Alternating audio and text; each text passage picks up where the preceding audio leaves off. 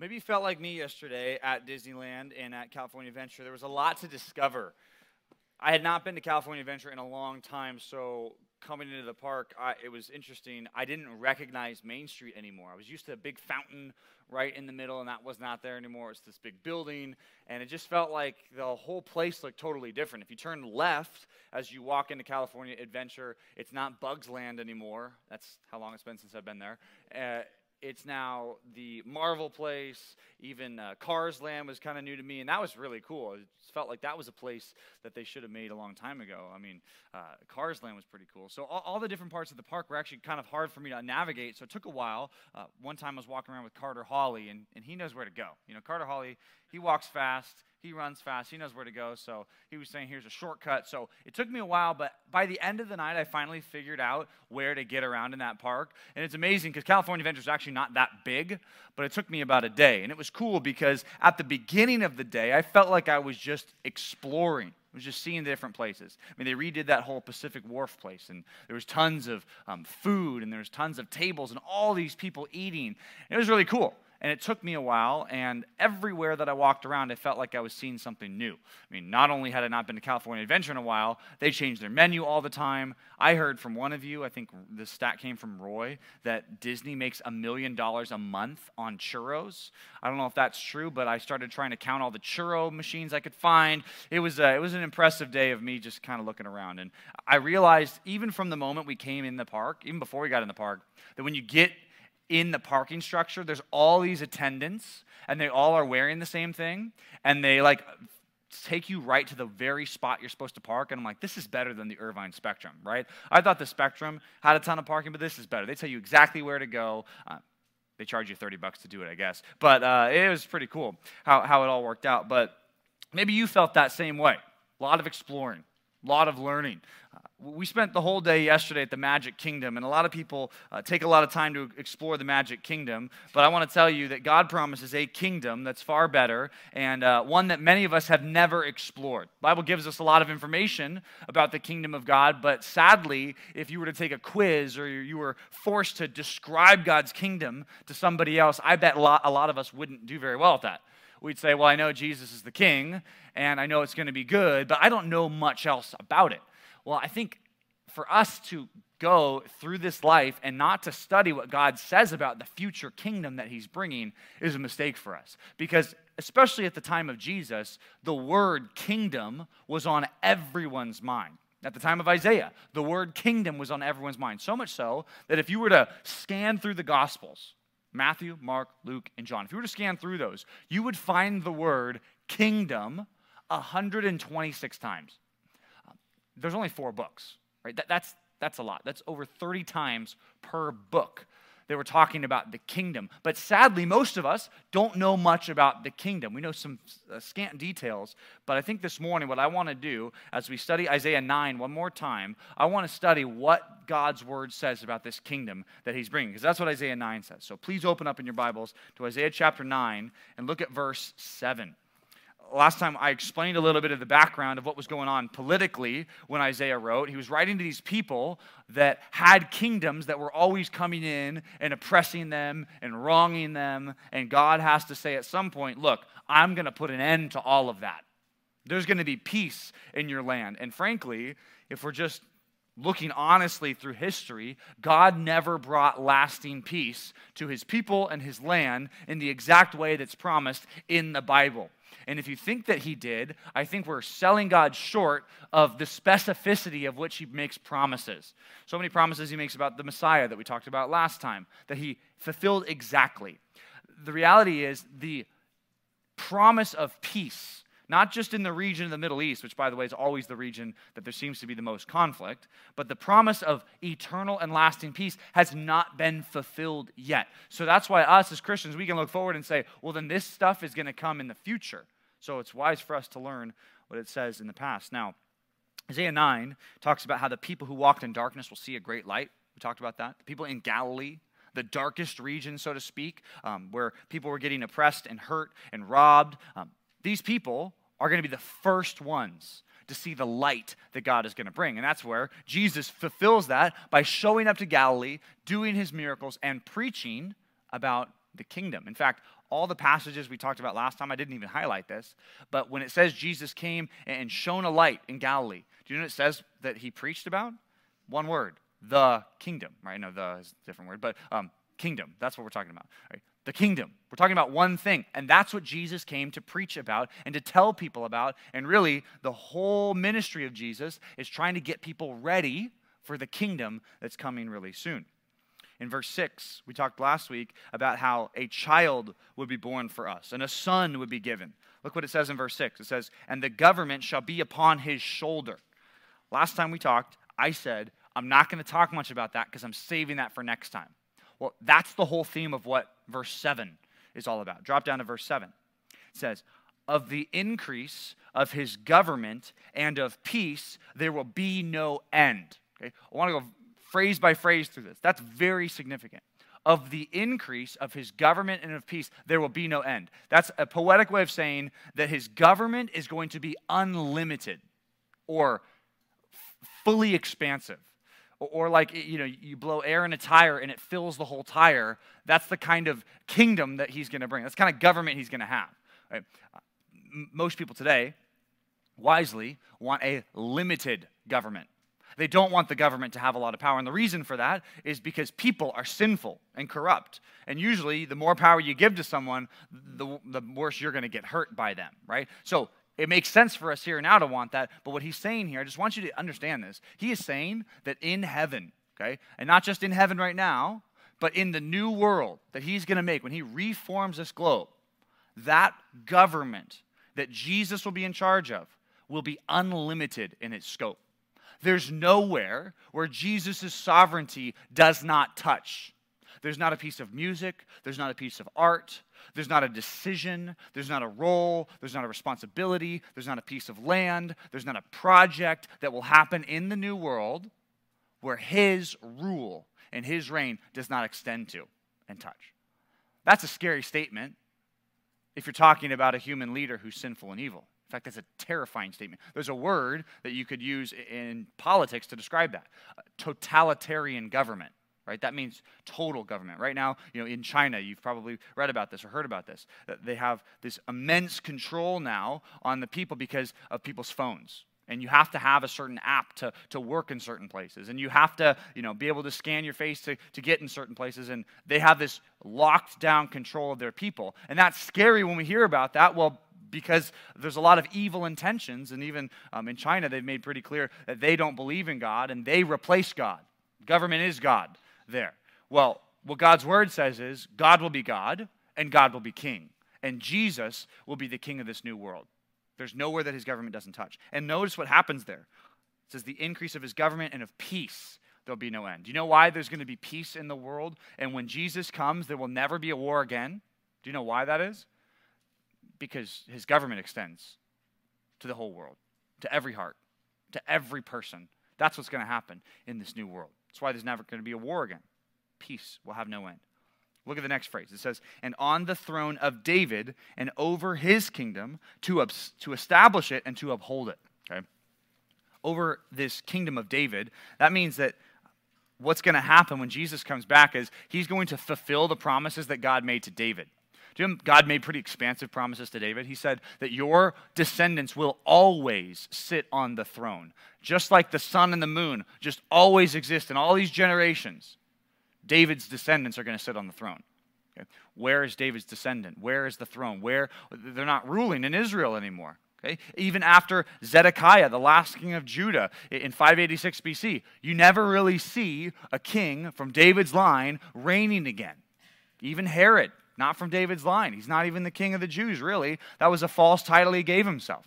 Okay? So, did God make a mistake? Did God not mean what he said? Is God not powerful enough to keep this promise? You should all be thinking that if you're thinking clearly about this. We should be thinking, well, how is he going to do this then? Well, Jesus comes along and the Gospels make very clear he's from the line of David. That's why the first chapter of the New Testament, you open it up and it's a bunch of names. And you're like, man, can I get past the names? Well, why are those names there? To show you God kept his promise to David. Jesus comes from the line of David. He's going to sit on the throne of David. And even right now, he reigns, and you know who he comes from? He comes from David. And over his kingdom, the kingdom of Israel, right? Judah, you can call it. That's where this is all going to be centered. It's amazing. It's hard to believe. It says he'll establish it and uphold it. Establishing means starting something. Upholding means continuing it. It takes a lot of energy and effort for people to start big projects, right? If you were going to build a big building, it would take a lot of money. You'd have to raise a lot of money. You'd have to have a lot of construction workers and a lot of nuts and bolts and 2x4s and steel beams and all that stuff, right? It also takes a lot of money to sustain buildings, to pay the electric bill, right? To keep the lights on. It takes a lot of money to do that. The analogy I'm trying to give you is he's promising not only to establish this new world order, but to uphold it. And then you're thinking, okay, well, how long is he going to be able to do that? Like, how long can he afford to keep the lights on in this new place? Look what he says next. From this time forth and forevermore. Okay? You got to understand, here's what God's word is promising. And if you feel like it's too good to be true, and if you feel like it's too big of a promise, you're starting to think rightly about what he's saying.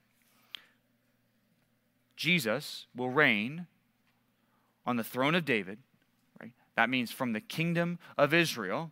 He will establish perfect peace in righteousness and in justice from this time forth and forevermore for all of eternity. Right? That's what he's promising. There's going to be a new world where injustice will never reign, where God's people will never be wronged, and everyone will serve the Lord. As it says in Isaiah chapter 11, and as it says in Habakkuk chapter 2, that the knowledge of the Lord will flood the earth like the waters cover the sea. That's the promise.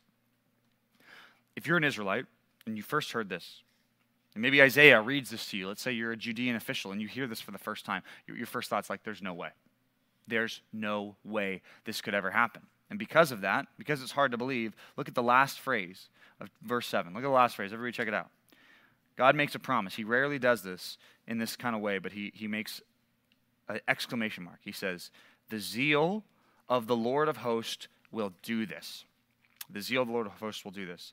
I was reading a sermon by Charles Spurgeon, and in that sermon he was talking about how God did a lot of things without his zeal. Right? You might be reading into it a little bit, but he said he created the world with a word. He upholds the world by the word of his power, and he does it dispassionately. It doesn't take him much effort. He just does it. Providence, the way that he's ordered the world, the way he's made these plans, he just did it, and there's no mention in Scripture of him having passion behind it. But he's powerful and able to do it. And what that preacher said in the 1800s was, but notice that in this text, he says that the zeal of the Lord of hosts is behind the salvation of his people. God cares. He's emotionally attached. He's intimately involved in the details of him bringing about these promises and him saving his people from the oppression of evil people and of sin and of death, as we talked about last time. God's involved in this. God's personally attached to this. He will not let this project go unfinished. He'll bring salvation.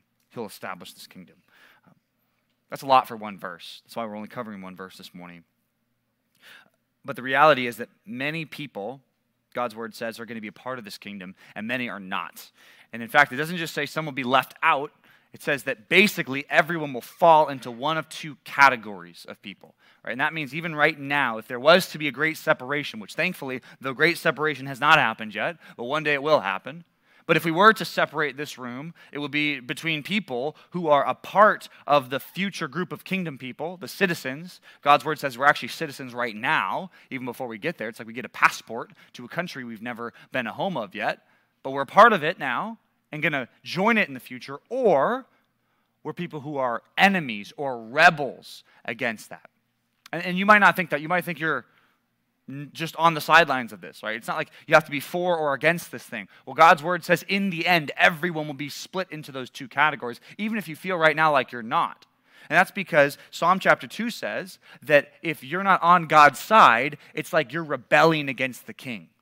If you're not on God's side, and if you're not going to get on board with what God's word says, and if you won't submit to Jesus, what you'll do is you'll spend your life rebelling against God's rules, fighting his authority. Right? And my warning to you and my loving admonition for you is, hey guys, let's get on the right side of this king.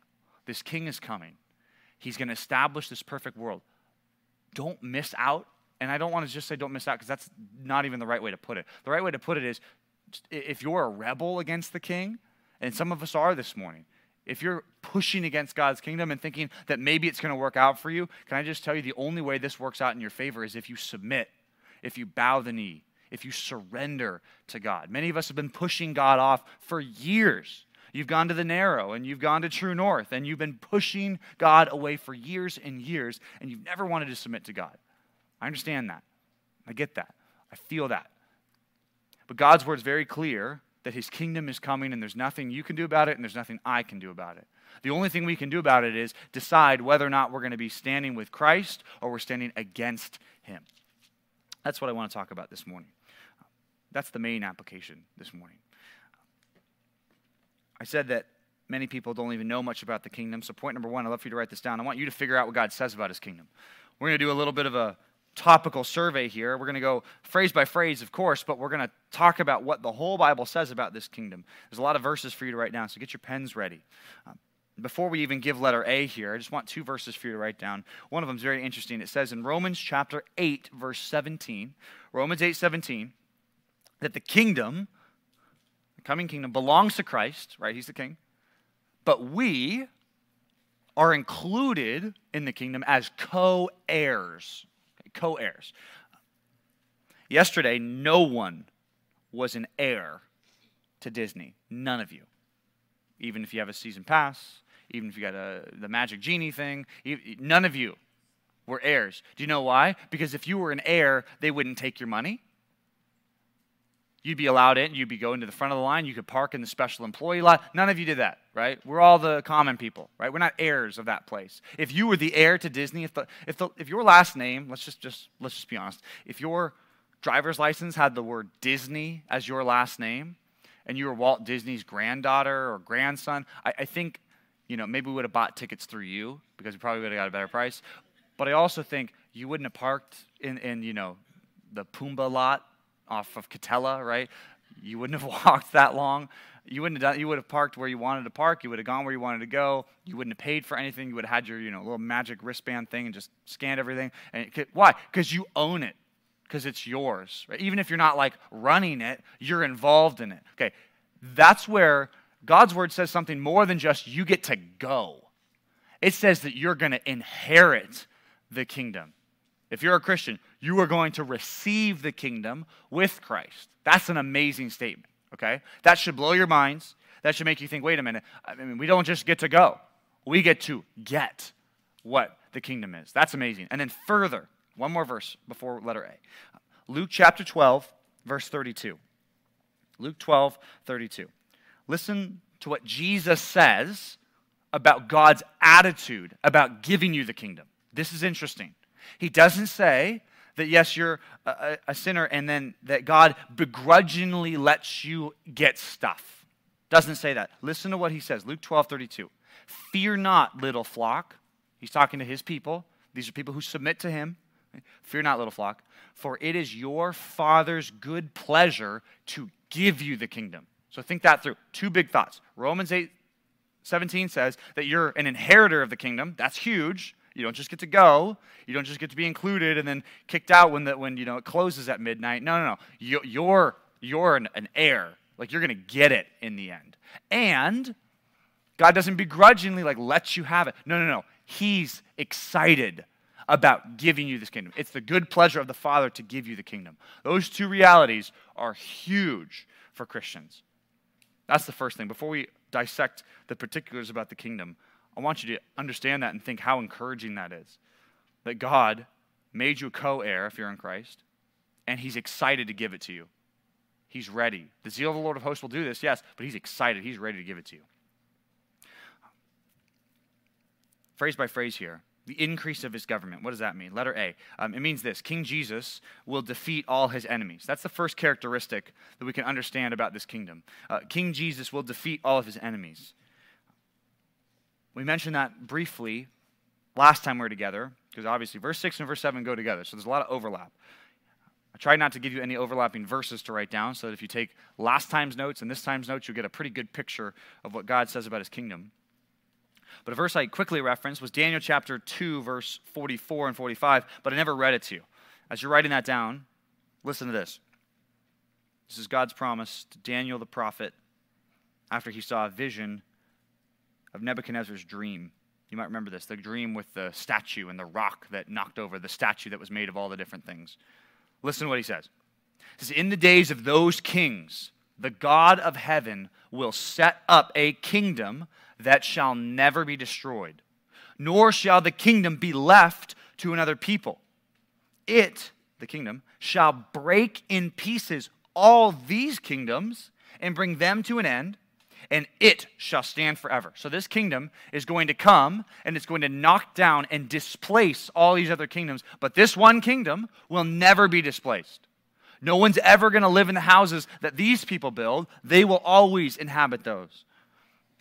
The next verse, he says, just as you saw a stone was cut from a mountain by no human hand, and it would broke in pieces the iron and the bronze and the clay and the silver and the gold. He's describing this vision he just had. So just as you saw this comet come out of the sky and just destroy this statue that was made of all these precious materials, just as you saw that, a great God has made known to the king what shall be after this. The dream is certain and the interpretation is sure. What is he saying? There's a kingdom that's going to come from out of this world, right? Not from amongst the world, but from outside of the world. Jesus made that clear in John 18, right? That my kingdom is not of this world. If my kingdom was of this world, my disciples would be fighting you right now, but it's going to come like a comet from heaven, something outside in, not inside out. That's an important characteristic of the kingdom, okay? He's saying, look, this kingdom's going to come, and what is he going to do? Well, Daniel chapter 2 says he's going to destroy his enemies. And it's funny, because we don't typically think this way, but do you know who's going to be an enemy of the kingdom of Jesus? Who's going to be an enemy? Every nation. Every nation. Your nation. My nation. Right? Your tanks. Your gun. Like, they will turn on him. Every nation will turn on King Jesus. That's why from amidst the nations, right, we're supposed to be righteous. Just as there's good, good people who fight in every country, not every country, but most every country, right? There's Christians, people who do that. Do you understand at the end, God's word promises that every nation is going to turn against Jesus, and only his people will be the remnant. Only the real Christians will be left. That's why I briefly mentioned Psalm 2, but I want you to turn to Psalm chapter 2. This is very interesting. Turn to the left in your Bibles to Psalm chapter 2. Very beginning of this book. It describes in detail God's view of the rebels, the people who fight against his rule, and what God is going to do. This is a great description of how Jesus will defeat his enemies. And Jesus is even included in this. Some of you think that Jesus' last name is Christ. It's not his last name. Christ is a word that comes from Greek. It means anointed one. It comes from an Old Testament word, Hebrew word, which means anointed one, Messiah. The only time in the Old Testament where the word Messiah is directly used about Jesus is in Psalm chapter 2. Okay, we're going to read it together. Psalm chapter 2, verse 1. Asks a question at the beginning. It's a good question. Why do the nations rage and the peoples plot in vain? Right? This is like your 2-year-old cousin at Christmas time trying to figure out how he's going to, beat you up. Okay. He can try, and he can kick, and he can scream, but he can only hit your kneecap, right? And you just, not that I recommend it, but you could if you needed to. If life was on the line and you're afraid of your 2-year-old cousin, it'd be pretty easy to just kind of push him off, right?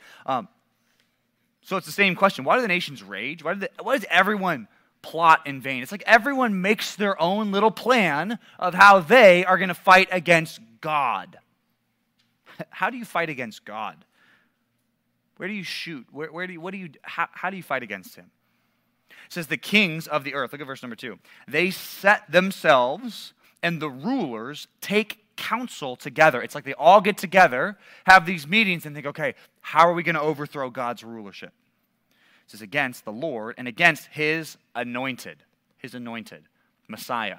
Okay? Against the Lord, Yahweh, and against his anointed. Who are we talking about? The Father and the Son. Okay? Even in this text, There's clear allusions to the anointed, right? That is also a reference to the king of Israel, which probably, at the point of this writing, we would think is probably David. So there's even a reference to David here.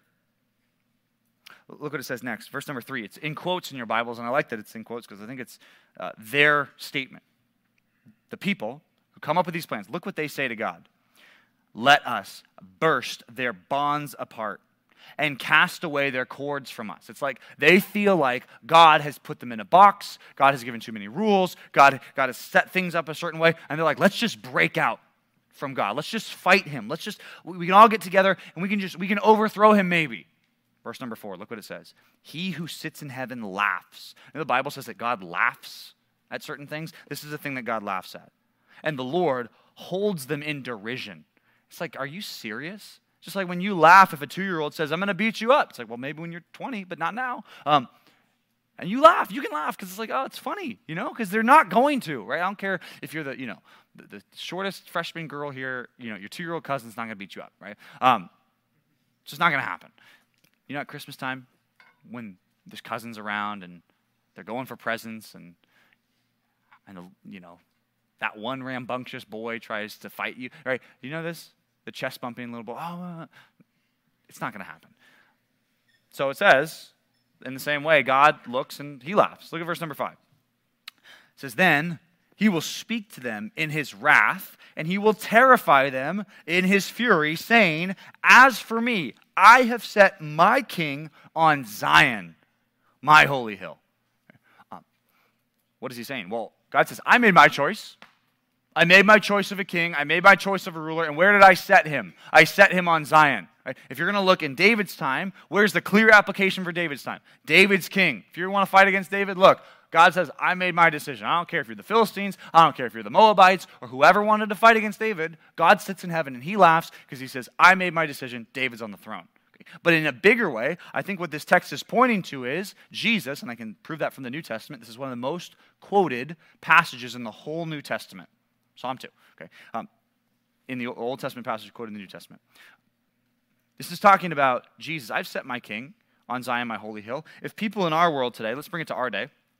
If people today want to make Jesus out to be whoever they want him to be, if they want to say, I don't like Jesus' rules, I don't like the Word of God, I don't like all those things, God can sit in heaven and laugh and say, look, I already made my decision. It's written, I gave you the information, my king is set on Zion, Jesus is king, and there's nothing you can do to change that. There's nothing I can do to change that. Verse number 7 says, I will tell of the decree. The Lord said to me, so this is to this anointed one, you are my son. Today I have begotten you. This quoted in Hebrews chapter 1, verse 8. You guys studied Hebrews last year. That's quoted about Jesus. Verse number 8 says, ask of me, and I will make the nations your heritage, and the ends of the earth your possession. How is he going to do that? Look at verse number 9. This is God speaking to the Messiah. You shall break them with a rod of iron and dash them in pieces like a potter's vessel. The image is like you take a big metal rod or a baseball bat to a thing that you made in your ceramics class, okay? You know the spinning table that you make the pottery thing? You're like, oh, that's amazing. And it's probably not as good as you think it is, but it took you a long time and you really worked on it. Okay, how does it work when you take that nice piece of clay, right? You set it on a table, you grab the baseball bat, you grab your drop 3 from your garage, and you say, all right, who's going to win, the vessel or the baseball bat? Okay, every time that baseball bat is going to destroy that piece of pottery. He says that's what the Messiah is going to do to who? Well, it says the nations are going to be his heritage. That's scary language, right? Because we're a part of the nations, right? And unless we join this person's team, unless we join this person's side, you should see yourself in verse 3, breaking God's bonds apart. That's like what every non-Christian does, and many of us in this room do. I don't want to follow God's rules. I don't like what God has to say. Can I just get around it? Can I just break his bonds apart? Maybe God won't know. Maybe God won't see. The fool says in his heart, maybe God doesn't see. Maybe he doesn't know what we do. We seem to be getting away with things. And it's like there's this constant rebellion until God says, enough. That's it. Verse number 10. He says, therefore, O kings, be wise, be warned, O rulers of the earth. Serve the Lord with fear and rejoice with trembling. kiss the Son, lest he be angry, and that you perish in the way. He's saying, I don't want you guys to perish. I don't want you guys to be ended. He says, just submit to this king, to the Son, for his wrath is quickly kindled. And that sounds like such a negative thing, but look at the last phrase. This should speak to you and me. If you're a Christian, look what it says. Blessed are all who take refuge in him. Happy are all the people that find their home to be safe with Jesus, the King. All of us fall into two categories. Either we're fighting against this kingdom and saying, I want to break God's bonds apart, or you're saying, I'm in. I'm excited about this. The first characteristic is that Jesus will defeat all of his enemies. And remember, if you're an enemy of him, that includes you. That's what the Bible says. Luke 14, Jesus talked about the kingdom, especially in Luke 13. He was giving parables of the kingdom. But in Luke 14, he tells a story about what the kingdom of heaven is like, and he gives these people an urging. He says, guys, here's what you need to do. Here's how you need to think. It's like you have 10,000 soldiers, and you approach some with 20,000 soldiers. What do you need to do? You need to go send a delegation of peace. You need to surrender. That's what this is like. You can't fight this. You need to surrender to the king. And it'll be good for you to surrender to the king. Jesus tells them that in Luke 14, 31 to 32. And I'd say the same thing to many of you this morning. You have been fighting God for a long time, some of you. Don't do that anymore. Just submit to him. Just say, yes, I will follow King Jesus. Yes, I'll submit to him. I believe these things. I trust him. I don't want to perish in the way, but more than that, I'm not just scared of dying. What I really want is I want to be a part of what God is doing. He invites you. He can say to you, you can be a rebel, right? You can be a Psalm 2 rebel this morning. And by this afternoon, if you humble yourself to God, then God's word says about you, it is God's good pleasure to give you the kingdom. That's the amazing grace of God. It's comfort for those of us in Christ that letter A, he'll defeat all of his enemies. And letter B says he'll have peace that has no end. What does that mean?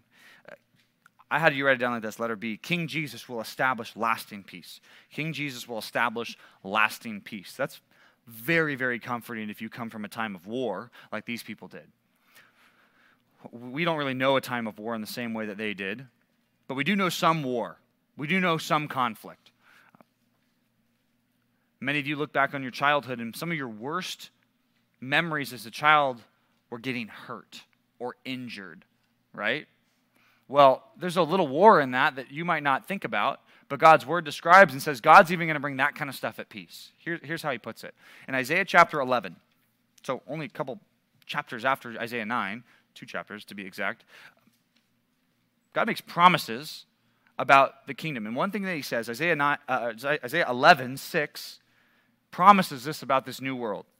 He says, the wolf shall dwell with the lamb, and the leopard shall lie down next to the young goat.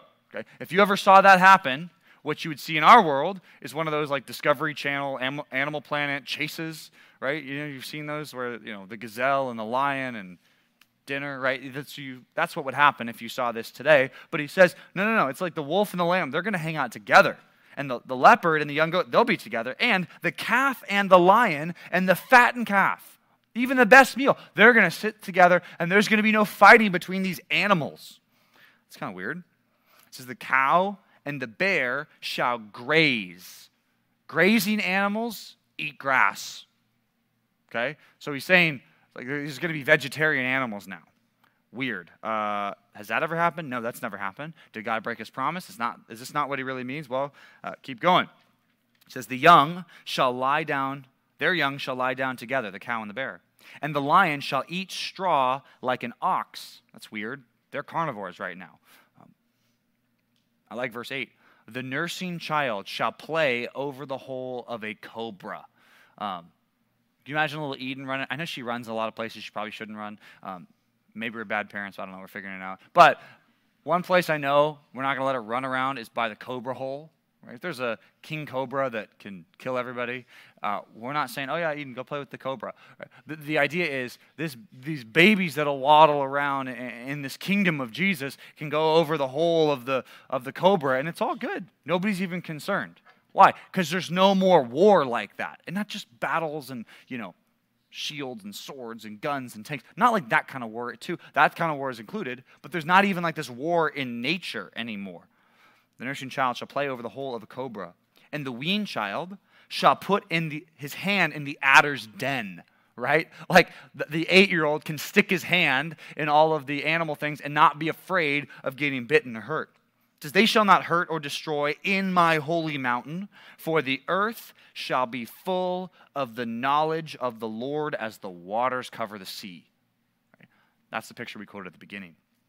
Jesus is going to bring lasting peace. And in fact, the peace that we're talking about, and I think the first fulfillment of this kingdom is described in Revelation chapter 20, where it says he's going to reign for 1,000 years. I think that's the best way that we can look at these promises and say, where are they fulfilled? Well, they're fulfilled when Jesus reigns literally in Israel. Just like Ezekiel says in chapter 40 to 48, that confusing section about that temple that was way too big. Do you remember reading that in the DBR? And like, okay, that temple never got built. Like, where is that? Well, I think that temple is going to be on Jerusalem, on the Mount of Zion. What's going to happen is the whole topography is going to change. Isaiah chapter 2 says the mountain shall be lifted up and the rough places shall be made plain, and there's going to be this new like geography. Zechariah chapter 14 talks about this too, that the land around the Jerusalem, where it's really hilly, it's like Laguna Hills and Aliso Viejo, it shall be flat like LA, right? Like Torrance, right? Like, I don't know, what's another flat city? City of Industry, or, Long Beach, right? Just, except for Signal Hill, I guess. But just flat, right? Just very flat. That's what it's going to be like. And what's going to happen is this city's going to rise up, and that temple that Ezekiel describes will be there, and Jesus is going to reign for 1,000 years. Remember in Ezekiel 40 to 48, there's all the land allotments, the one for the prince and for David and for all the tribes. And it's like, that's never been fulfilled. Was Ezekiel wrong? Was God wrong? Can God not do it? No, I think he's going to do that in that 1,000-year reign. And it says all these nations will now come bring tribute to the city of Jerusalem, where this is all going to happen. Right? This is promised in the Bible. This is ancient. But the end of Revelation 20 says there's going to be a rebellion at the end of all that. There's going to be one final battle, one final attempt by Satan and the enemies of God to overthrow him. Some people will be seduced and pulled away from all this. That's why it's like, why does the Bible say there's little babies in heaven? Well, it doesn't say that there's babies in heaven. It says there's one day going to be a kingdom where babies can exist with cobras. Well, that's only possible in that Revelation 20 time period, because in Revelation 21, he says after all that, he's going to make a new world, new heavens, new earth. Revelation 21, verse 3 says, then I heard a loud voice from the throne saying, behold, the dwelling place of God is with man. He will dwell with them, and they will be his people, and God himself will be with them as their God. The next verse, Revelation 21:4, says, he will wipe away every tear from their eyes, and death shall be no more. Neither shall there be any mourning, nor crying, nor pain anymore, for the former things have passed away. And he who was seated on the throne said, behold, I am making all things new. And he also said, write these things down, for these words are trustworthy and true. And he said to me, it is done. I like how the end of our passage, Isaiah 9:7 says, and the zeal of the Lord of hosts will do this. And then Jesus says, it is done. I've done it. I promised it. And for thousands of years, God's people have been saying, when is God going to do it again? When is he going to do it? When is he going to? Well, he says, I've done it. It's done. Revelation 21. It's done. I'm the Alpha and the Omega. That's a quotation from the Old Testament about God himself. The beginning and the end. To the thirsty, to the people who need stuff like we do, I'll give from the spring of water of life without payment. To the one who conquers, he'll have this heritage. I will be his God, and he will be my son. That's what he says about you in Christ. Verse number 8. This is Revelation 21:8. How is this world kept pure? How is this world kept righteous forever? Well, it says, but as for the cowardly, the faithless, the detestable, as for murderers, the sexually immoral, the sorcerers, the idolaters, and all liars, which, by the way, God takes the sin of lying very seriously. All liars, their portion will be in the lake that burns with fire and sulfur, which is the second death. Right? Based on that list, don't we all qualify for people who are going to be excluded? And if we just had that verse apart from the context, we might say everyone's going to go to the second death. But thankfully, we have it in the context of Revelation 21, which says, look, God's people are going to be there. But how is this kingdom established and upheld forever perfectly? Well, it's because people who sin are going to be kept out. And those of you who do sin, which includes me and all of us, right? Do you understand that Christians, we're going to be made perfect so that we won't desire sin? Some of us are concerned, like, what if I go to heaven and I'm the one who messes it up? Right? Do you understand that if you get there and God brings you there, he's going to change you in such a way that you'll never desire sin and you will never sin. You'll be kept blameless and spotless for eternity. He's going to establish lasting peace forever.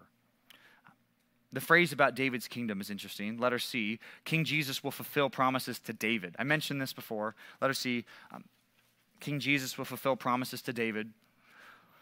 The main chapter where promises to David are found is 2 Samuel 7. Right, that's a very important chapter of the Bible. It's the Davidic covenant. 2 Samuel 7, verses 12 to 16 in particular.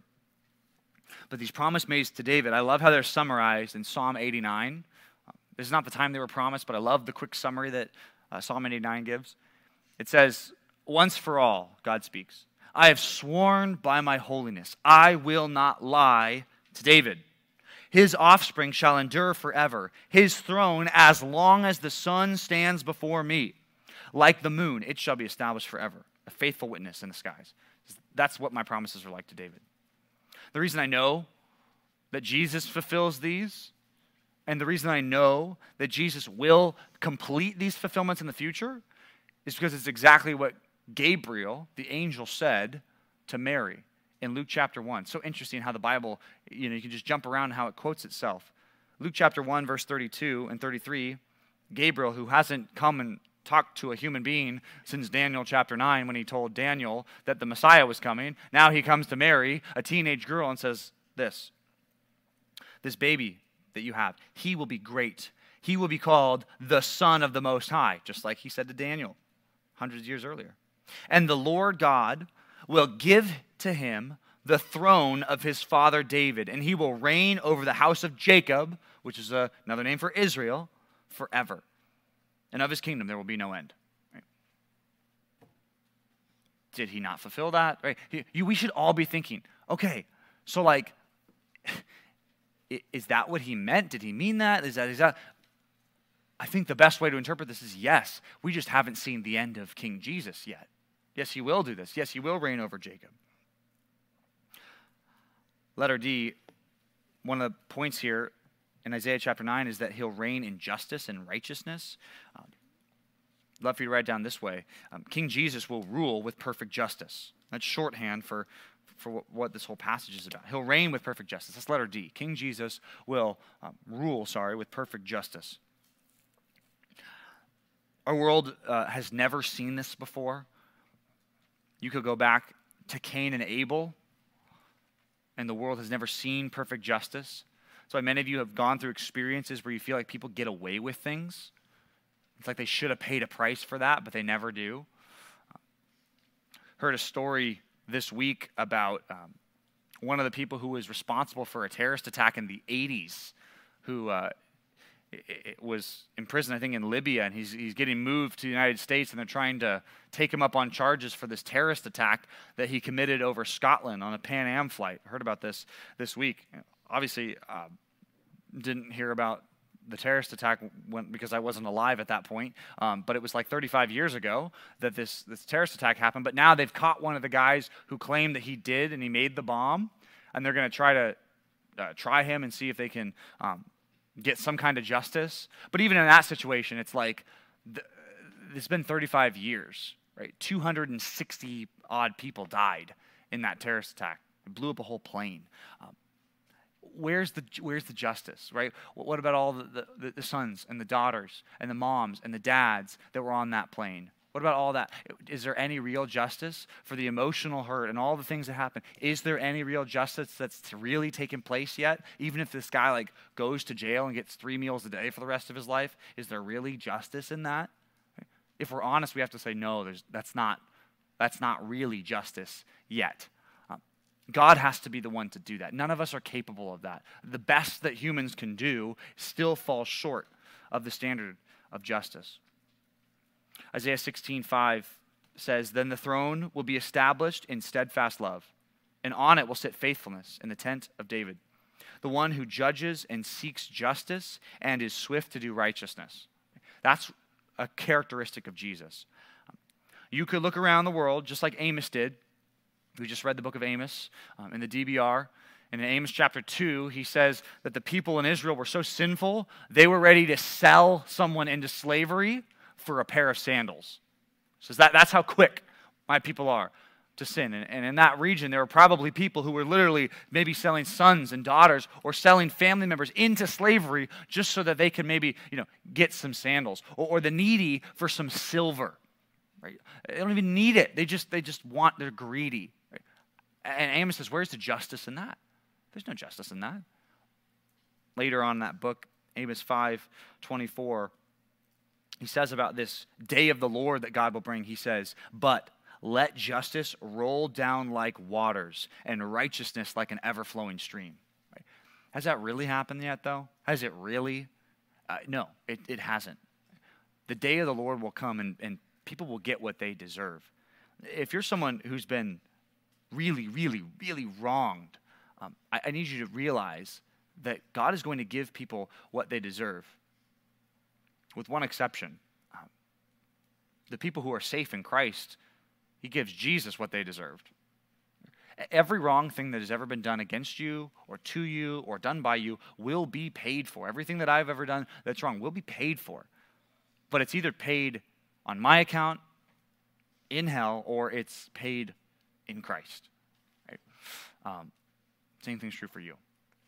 You've got to trust that God's going to bring perfect justice and he'll rule with perfect justice. That's why it's so scary to give someone so much power. You would never want someone to have the power Jesus claims he's going to have unless he was righteous, free from sin, perfect, always doing what's good, always helping the people that need. That's exactly what he promises. That's this kingdom. All this is hard to believe. And if you thought it was hard to believe, you should think it's hard to believe. It would be a miracle if this happened. And that's why God promises a miracle. It's exactly why God says the zeal of the Lord of hosts will do this. All this is going to be hard to believe for God's people. And frankly, for some of you, it's probably hard to believe. But God says he's going to do it. His zeal, his jealousy is in this. His emotions are in this, even more than in his creating the world and him doing other amazing things. They don't say the zeal of the Lord of hosts was involved in that. Sometimes it does, but this time he says, yes, I will accomplish this. Point number 2, I want you to expect God to bring his kingdom soon. I want you to expect God to bring his kingdom soon. Deuteronomy 4:24 gives a description of God. It says he's a jealous God. He has zeal for his people. Deuteronomy 4:24 says, for the Lord your God is a consuming fire. He's a jealous God. Zeal is this jealousy or intense passion to protect. God is so powerful, he's able to do this. But imagine when God's power is combined with God's zeal. When those two things go together, you have a lot of assurance. And that's why instead of studying a lot of different things, I want to just turn to one more passage here. Turn to the right in your Bibles to 2 Peter chapter 3. Because Peter summarizes so well what we should do.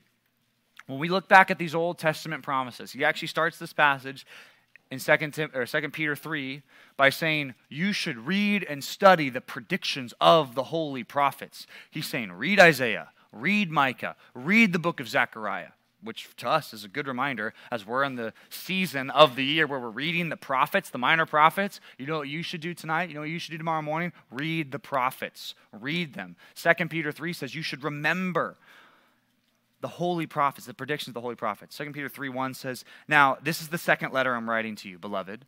And in both of them, I'm stirring up your sincere mind by way of reminder. I'm reminding you of something you know. You've heard this before. But verse number 2 says that you should remember the predictions of the holy prophets and the commandments of the Lord and Savior through your apostles. So remember it. And what he's going to talk about in the next few verses is how there was a time period in history where everyone thought the world would keep going the same way, and then God came in and destroyed it. Do you remember what that time was? It was a time where everyone was eating and drinking and marrying and giving in marriage, but God's judgment came in with a flood, Noah, the flood in Genesis chapter 6, and he saved some and destroyed others for their sin. He says, in the same way, just like the world was deluged in water, he says, this time there's not going to be a flood like that of water. He says, now it's going to be like a flood of fire, verse number 7. But the same word, by the same word, that the heavens and earth that now exist are stored up for fire and being kept until the judgment, the day of judgment, and the destruction of the ungodly. Verse number 8 is where we really want to pick it up here. Check it out, verse number 8. He says, but do not overlook this one fact, beloved. So he's talking to Christians. That with the Lord, one day is as 1,000 years, and 1,000 years as one day. Some of us get that confused, and we think, okay, so like, does that mean like 3 days and, 1,000, 3,000? No, I don't think this is a time marker. The point is to say, with God, your experience of one day is like his experience of 1,000 years. And also inversely, kind of weird thought, that your experience of 1,000 years would be like his experience of one day. The point is, he doesn't operate in time the same way we do. He doesn't feel time the same way we do. I think the idea is he's atemporal. That's the term to say that God stands outside of the timeline that we all live in. Verse number 9. What's the point of that? Well, the Lord is not slow to fulfill his promise, as some count slowness. People can look at God's word and say, yeah, Jesus promised to come back. Well, then he should have come back sooner. He must not be coming back. No, he says, he's not slow to fulfill his promise, as some count slowness, but is patient towards you, not wishing that any should perish, but that all should reach repentance. Okay, this is a crazy thought, but do you realize that there have been Christians for now 2,000 years that have been praying for Jesus to return and for Jesus to take his church? And here's the problem. He hasn't done that yet. And some of us say, well, is God just slow to do that? Well, the reason given in Scripture right here in verse 10 is he wants some of you to repent. Do you understand that if Jesus came back 2 years ago, just 2 years ago, right? 2020. Right? It was a weird year. But just imagine he did. Right? That would have been funny. But imagine he came back in 2020. How many people in this room right now were not right with God 2 years ago? How many? Who right now stand in right relationship with Christ. So God didn't answer the prayers of people 2 years ago. Why? For your sake. Right? You understand that God has a plan. He has people that he's going to continue to save. And when the last people that Jesus has to save are saved, then that's it. That he's going to come back. But, verse number 10, look at it. The day of the Lord will come like a thief. And then the heavens will pass away with a roar. And the heavenly bodies will be burned up and dissolved. Right? Whether we're talking about actual heavenly bodies, like bodies that people had, or we're talking about sun, moon, and stars there. It's also another phrase for heavenly bodies. Point is, it's all going to be different. And the earth and the works that are done on it will be exposed. It's a scary verse for people who are not right with God. Verse 11. Since all these things are thus to be dissolved in the future, what sort of people ought you to be in lives of holiness and godliness? If everything here and now is going to burn, so to speak, that's the imagery here, what kind of people should you be? I'll never forget, I had a babysitter one time when I was a little kid, and I just remember something she said a lot. One time we accidentally put a dent in the side of her car. Probably shouldn't have done that. It was in her trunk. My brother and I were jumping in and out of the trunk, and that kind of sounds weird. It was in our driveway. I just remember all this, and we messed something up, or we tore a part of the back of the trunk open. Right? This was years and years ago now, but I just remember what she said. She said, "Oh, don't worry. It'll burn." And she said that a lot, "Oh, it'll burn, it's fine, it'll burn." And her whole point was hey, it doesn't matter, it's just a thing, it's gonna burn. Where's that car now? It's probably in a junkyard, or maybe one of you's driving. I don't know, I don't know where it is. Maybe you would want to drive, I don't know. It's probably a 2004 Camry or something, I don't know. It doesn't even matter anymore, it's only been a few years. But the point is, her perspective was good on it, right? I'll never forget it. It's it'll burn, it'll burn. He says, if all these things are going to be dissolved, what should you be like? You should be waiting for, verse 12, and hastening. Hastening means to speed something up, or to call it ahead, to say, no, come faster. Hastening the coming of the day of God, because of which the heavens will be set on fire and dissolved, and the heavenly bodies will melt as they burn. Verse number 13 might be one of the most encouraging verses you hear today.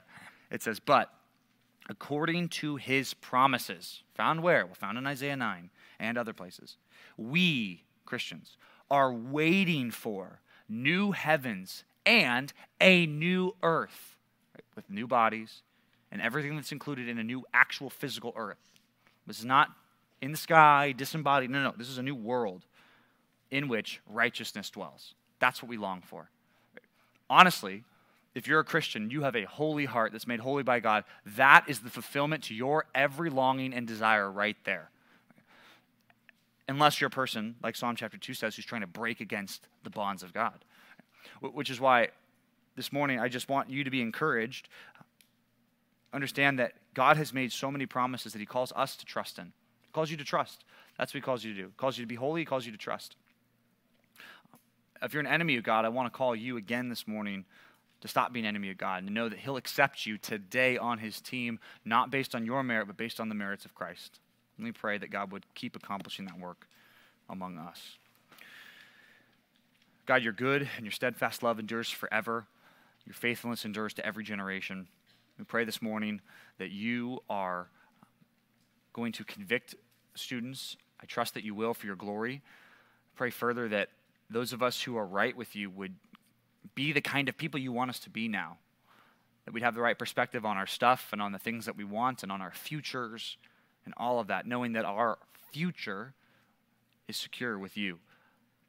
I pray that we'd be holy people. I pray that you would help us do that. I pray that we'd be encouraged people this morning. I pray that this sermon with all these different promises from the Old Testament and the New Testament would all serve to comfort the hearts of your people as we head into this Christmas time where we celebrate your birth. In Jesus' name we pray. Amen.